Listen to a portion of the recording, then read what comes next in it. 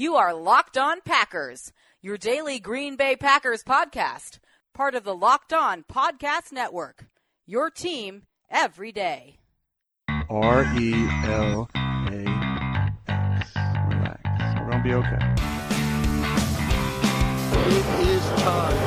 It is time. I feel like we can run the table. I really do. You are Locked On Packers, part of the Locked On Podcast Network, your team every day. I'm Peter Bukowski, and I cover the Packers for SB Nation. I cover the NFL for Fansided and Pro Football Weekly, and you can follow me on Twitter at Peter_Bukowski. You can follow the podcast on Twitter at Locked On Packers, and you can find all of the podcast content at LockedOnPackers.com. It's Friday, and it's a cleanup day. For new listeners, and I know we have some, the podcast has steadily grown over the last 6 to 8 months, and I'm really happy to have so many new listeners. It sounds like people are letting their friends know about the show, letting their family know about the show. Always post the show if you like one. Let someone know about it. I had someone on Twitter the other day say, I tell someone new almost every day about the show, and I really do appreciate that, and hopefully they do too. I hope you listen because you like the show. You're not hate listening. We're going to talk about gambling today. We're going to talk about a little bit about the anthem changes that the NFL has made and some of the reaction to that already. But I want to start with some storylines from OTAs because there have been a couple questions that people have had, some issues that are out there, and some good things. Number one, I thought it was interesting that Marcedes Lewis said one of the reasons he signed in Green Bay, in fact, he didn't go to Green Bay on that visit expecting to sign a contract, but it was a meeting with Aaron Rodgers and Jimmy Graham that sold him on the idea. And that's interesting. Not just that he went in not thinking he was going to be signed. That's probably based on history. The Packers still have a reputation for not signing players, but I think also it speaks to the relationship already that's been formed between Rodgers and Graham. They have been effusive in their praise of one another, and the fact that that was what sold Marcedes Lewis, I think, is telling for what's to come for this team moving forward, and the way that they handle free agency. In fact, Mike McCarthy said that even right now, the pool of available players is a place where Green Bay still wants to be aggressive, that they want to add players. And that was a question I've had a couple times asked of me on Twitter about outside linebacker and whether or not Green Bay is going to go get someone, as Clay Matthews suggested they might or that they should. I think there's a very good chance that Green Bay adds a depth piece. They've clearly shown now. I mean, we have a track record now of Green Bay saying, if there's a guy out there that can help us, we're going to go get him. And the reason may be as simple as they're good and make us better. The Byron Bell signing and the Marcedes Lewis signings are not moves Ted Thompson would have made. I think we can safely say that. But that was an open question heading into this offseason after the Jimmy Graham signing, after the Muhammad Wilkerson signing, and after the Tramon Williams signing. I wondered, is this because the offseason has been so full of upheaval? Is it because this new GM wants to make a splash? Or is this the new normal for the Green Bay Packers? And I think we can say pretty definitively at this point now, when we have new moves to discuss or potential moves once every 2 weeks. I mean, this has been a formidable offseason already. ESPN, Bill Barnwell, and Mina Kimes did an NFC Moves podcast where they graded offseason moves. The Packers got a B+ from both of them. This has been a great offseason, and it continues to get better when you add Byron Bell and Marcedes Lewis. There is this issue lingering over OTAs, though, and that is Clinton Dix is not practicing. These are optional practices. Tramon Williams, who was not there initially, is now practicing with the team, and we don't know why. We haven't been given a reason why. Now, it doesn't take any sort of high-level deductions to imagine that it's probably because he doesn't have a contract and he feels he deserves one, and he's not going to He's not going to risk it any sooner than he has to, because if he gets hurt in OTAs, the Packers don't have to pay him after this season. So there's no reason for him to risk injury in an optional practice. I don't blame him for doing this. In fact, I think more players should probably do it because, I mean, we already saw the Chargers lose their starting tight end, a very good player, to a serious injury. And so that's not something that you can afford to risk as a football player when you only have 1 year left on your deal. And before we get to some of the other stuff, it happened earlier in the week, and Jason Wilde called it the first real highlight of OTAs. And that was Jair Alexander picked off a back shoulder throw from Aaron Rodgers. Now, that is supposed to be a throw that not only is Aaron Rodgers the best in football at, which he is, it's also supposed to be a play that is basically uninterceptable, theoretically. Now, this could also speak to Geronimo Allison and his shortcomings, his failings as a receiver. And it could be about not being on the same page. Aaron Rodgers has also talked about practice as a place for him to try things and to really honestly goof around to keep himself entertained, because it can be boring. He's seen everything. He knows everything. He knows this offense inside and out. But it is a great sign for Jair Alexander. He's going to get a trial by fire in these practices with facing Aaron Rodgers every day. This is iron sharpening iron. And for him to already be making plays, it just shows his instinct and playmaking ability. I know a lot of Packers fans were really excited about the Josh Jackson draft pick, and with good reason. He's a really good player.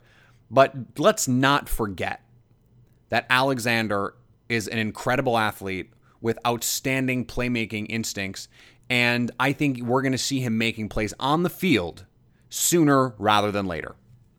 Before we move on, I want to remind you about our Pro Football Focus Edge subscription giveaway. Put your name and your Twitter handle in a review of this podcast on iTunes, and you'll be entered to win a Pro Football Focus Edge subscription. That's a $39.99 value.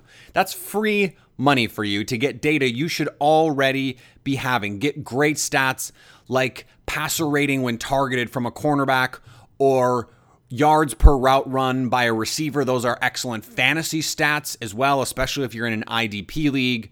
There is so much fantasy content and data that they have there to make you a better fantasy football player, daily fantasy player, and just to make you a smarter football fan. So let me help you get that subscription for free by winning our contest. Name and Twitter handle in a review of Locked On Packers on iTunes.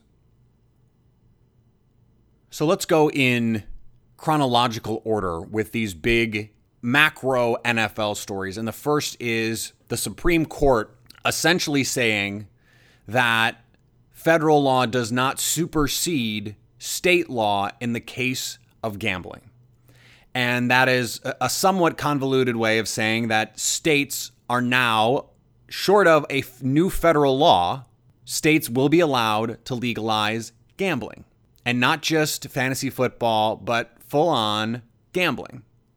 And this obviously has enormous repercussions around the league. The NFL was one of the few leagues, one of the few American sports leagues that hadn't previously been on board. Adam Silver was an early adopter of understanding the potential value in legalized gambling. Value to the league and to the players. And baseball was in on it as well. And it took Roger Goodell a little while. And he was a little late to the party, as is usually the case with him. But what I think he realized was this is an enormous money-making opportunity for the league. And he did something that I think is smart, even if it is unlikely to happen. And he said, okay, if this is going to be a thing, if gambling is going to be legal, then it's in the best interest of everyone to say, we need to have some federal regulations. And what he's really saying is it is in the best interest of these sports leagues for ease of access and for competitive balance purposes to make sure that there are federal regulations on this, because here is the problem. And it is a similar problem to what the league faces with its anti-drug policy. If you're a Seattle Seahawk and you live in Washington, where marijuana is legal, why should the league punish you for engaging in legal activity that is a private activity, understanding that if you obviously if you get an OWI or something like that, that you are subject to other clauses in the CBA that could open you up to punishment.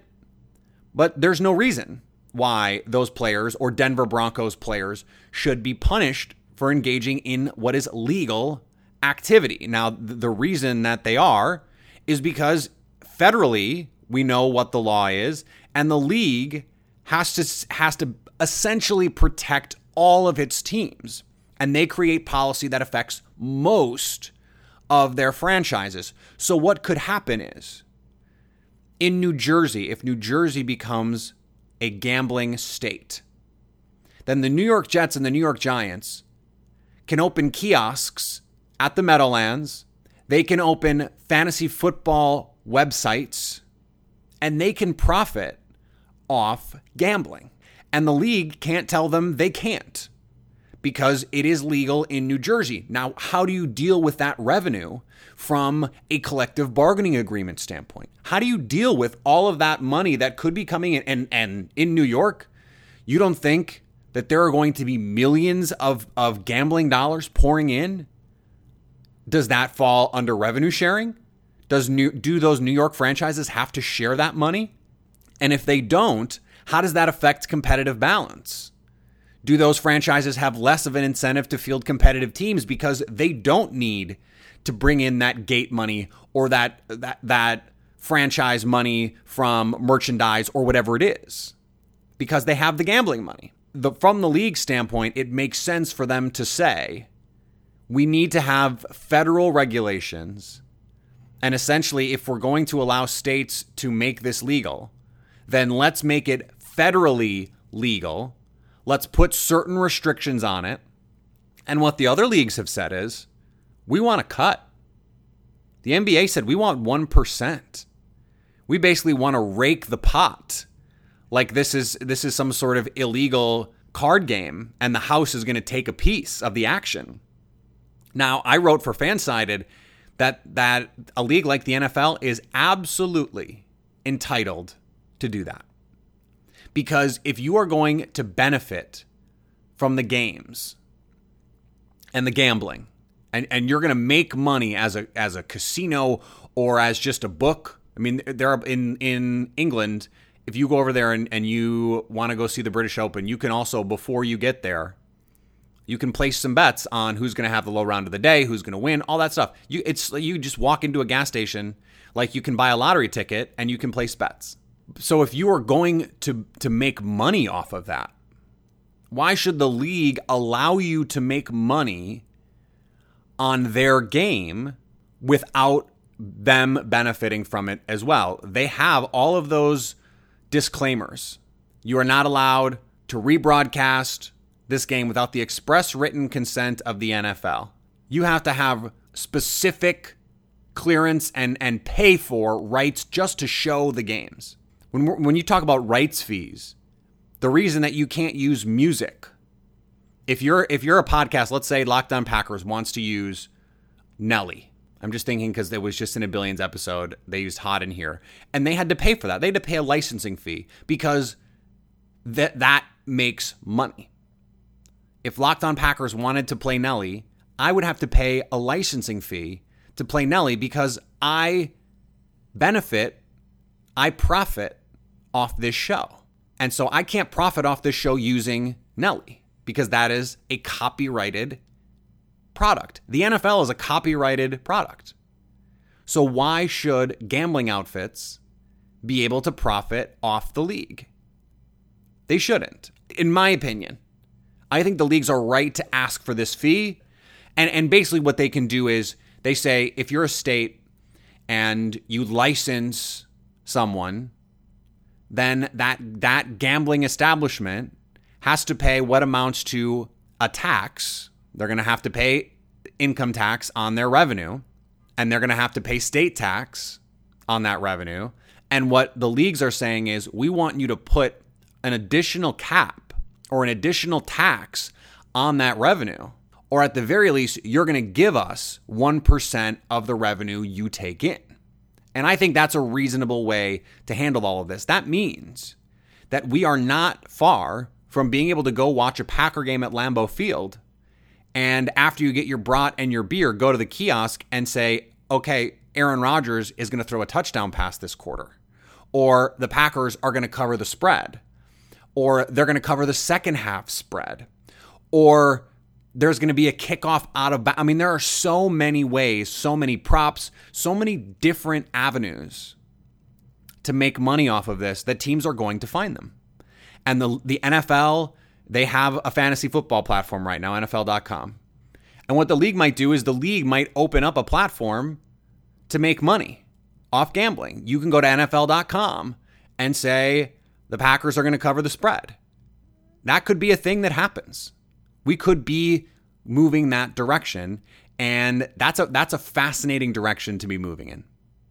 You are listening to Locked On Packers on the Locked On Podcast Network, the #1 local daily sports podcast network. Be sure to catch up on everything around the NFL with Locked On NFL. And after that incredible Game 1 of the finals, LeBron goes 51-8-8 and still loses because of a J.R. Smith brain fart. Recap it all with Locked On NBA. I don't want to spend a lot of time on this last topic, and I saved it for last because not everyone is going to want to talk about it. Not everyone is going to want to listen to me talk about it. And that is the change that was made by the NFL to the policy that teams come out and stand for the anthem. Now, there was no rule saying teams had to stand. And there is now a rule that says you do have to stand, but only if you come out of the tunnel. You can stay in the locker room as a player if you want to. There is no longer a mandate for you to come out. And there has been reporting since then that basically the NFL had the president in mind when they came to this agreement. And not specifically that this rule was only made because of the criticisms that President Trump and those in conservative media leveled against the league and those kneeling. This is not even going to be a discussion about those protests. That's not the relevant point here. But by the end of the season, the NFL had made some inroads with players. And players who had been kneeling started to stand, and they started to protest in different ways. And guys like Malcolm Jenkins, their fist raised instead of kneeling. The story was subsiding.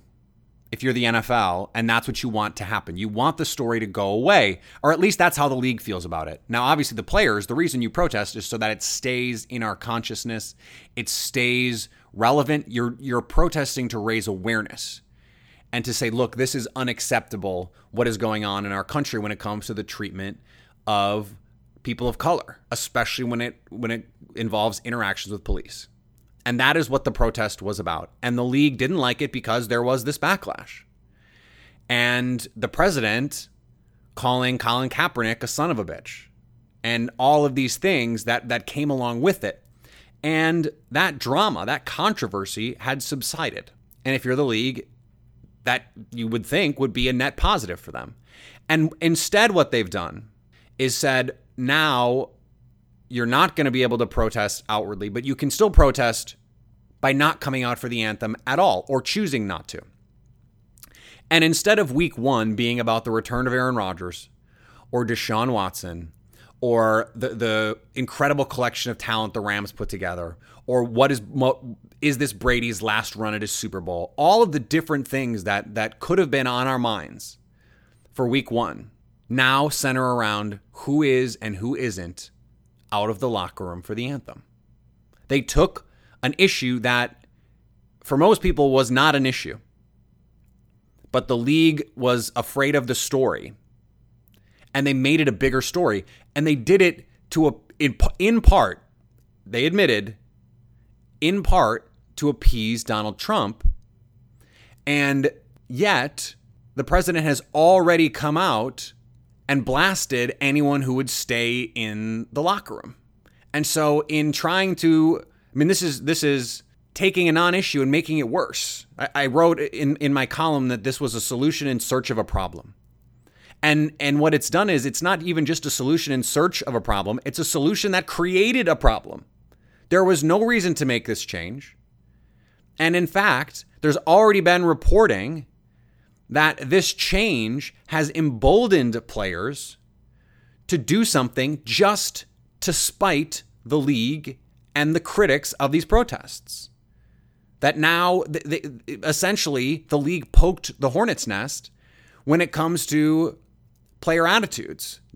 They were fine. They were just living their life, buzzing away, working hard. And now you poke the nest, and they're pissed. And rightfully so. There was no need to make this change, but never underestimate the league's ability to make any situation worse. All right, we're going to be back next week, and we're going to have three shows. We'll talk more storylines, Aaron Rodgers' contract situation. There was some reporting that Rodgers was looking to put an opt-out into his contract, so essentially he could renegotiate it whenever he wanted, which I have predicted all along that the Rodgers contract is going to be paradigm shifting in the way that it is focused and the way that it is structured. And that is whether it's something like this opt-out or the percentage of salary cap notion. Rodgers is trying to be innovative, and he is trying to amp up his leverage, and he's trying to maximize his earning potential. And I'm not sure there's any amount of money that Packer fans would think is too much to pay Aaron Rodgers. He's proven his worth to this team. So they're going to get this contract done. There should be no worries about that. He is trying to increase his leverage, but we know he's not going to leave. He just wants more money, and he deserves more money. And if he's still playing like this at a high level and he's playing 16 games, then he's going to get his money. And the Packers should be willing to pay. And if they are willing to pay, that does have implications for the rest of the roster, because the team is going to have to keep drafting well. That is why the draft pick swap was so great in the spring, to add that first-round pick, add value, give yourself more picks so that you can keep adding in low-cost players. The best asset any team can have is a rookie salary where a player becomes a star in year 2 or year 3 or even right away. There is nothing more valuable outside of the quarterback position than a cheap rookie contract for a player who is playing at a high level. And so Green Bay, when they're going to be paying Aaron Rodgers so much, has to continue to find ways to get younger players in here. And that's been the biggest problem in the Ted Thompson era. And Brian Gutekunst is going to have to face the same thing as Aaron Rodgers wanes in terms of his career arc, as he plays the back nine, as it were. And he's still whole 12, 13. I mean, he's got 5, 6 plus more years if he wants them. And so Brian Gutekunst has to keep making this team competitive. All right, remember, you can follow me on Twitter at Peter_Bukowski. You can follow the podcast on Twitter at Locked On Packers. All the podcast content at LockedOnPackers.com. All there for you, so you can do your best to stay locked on Packers.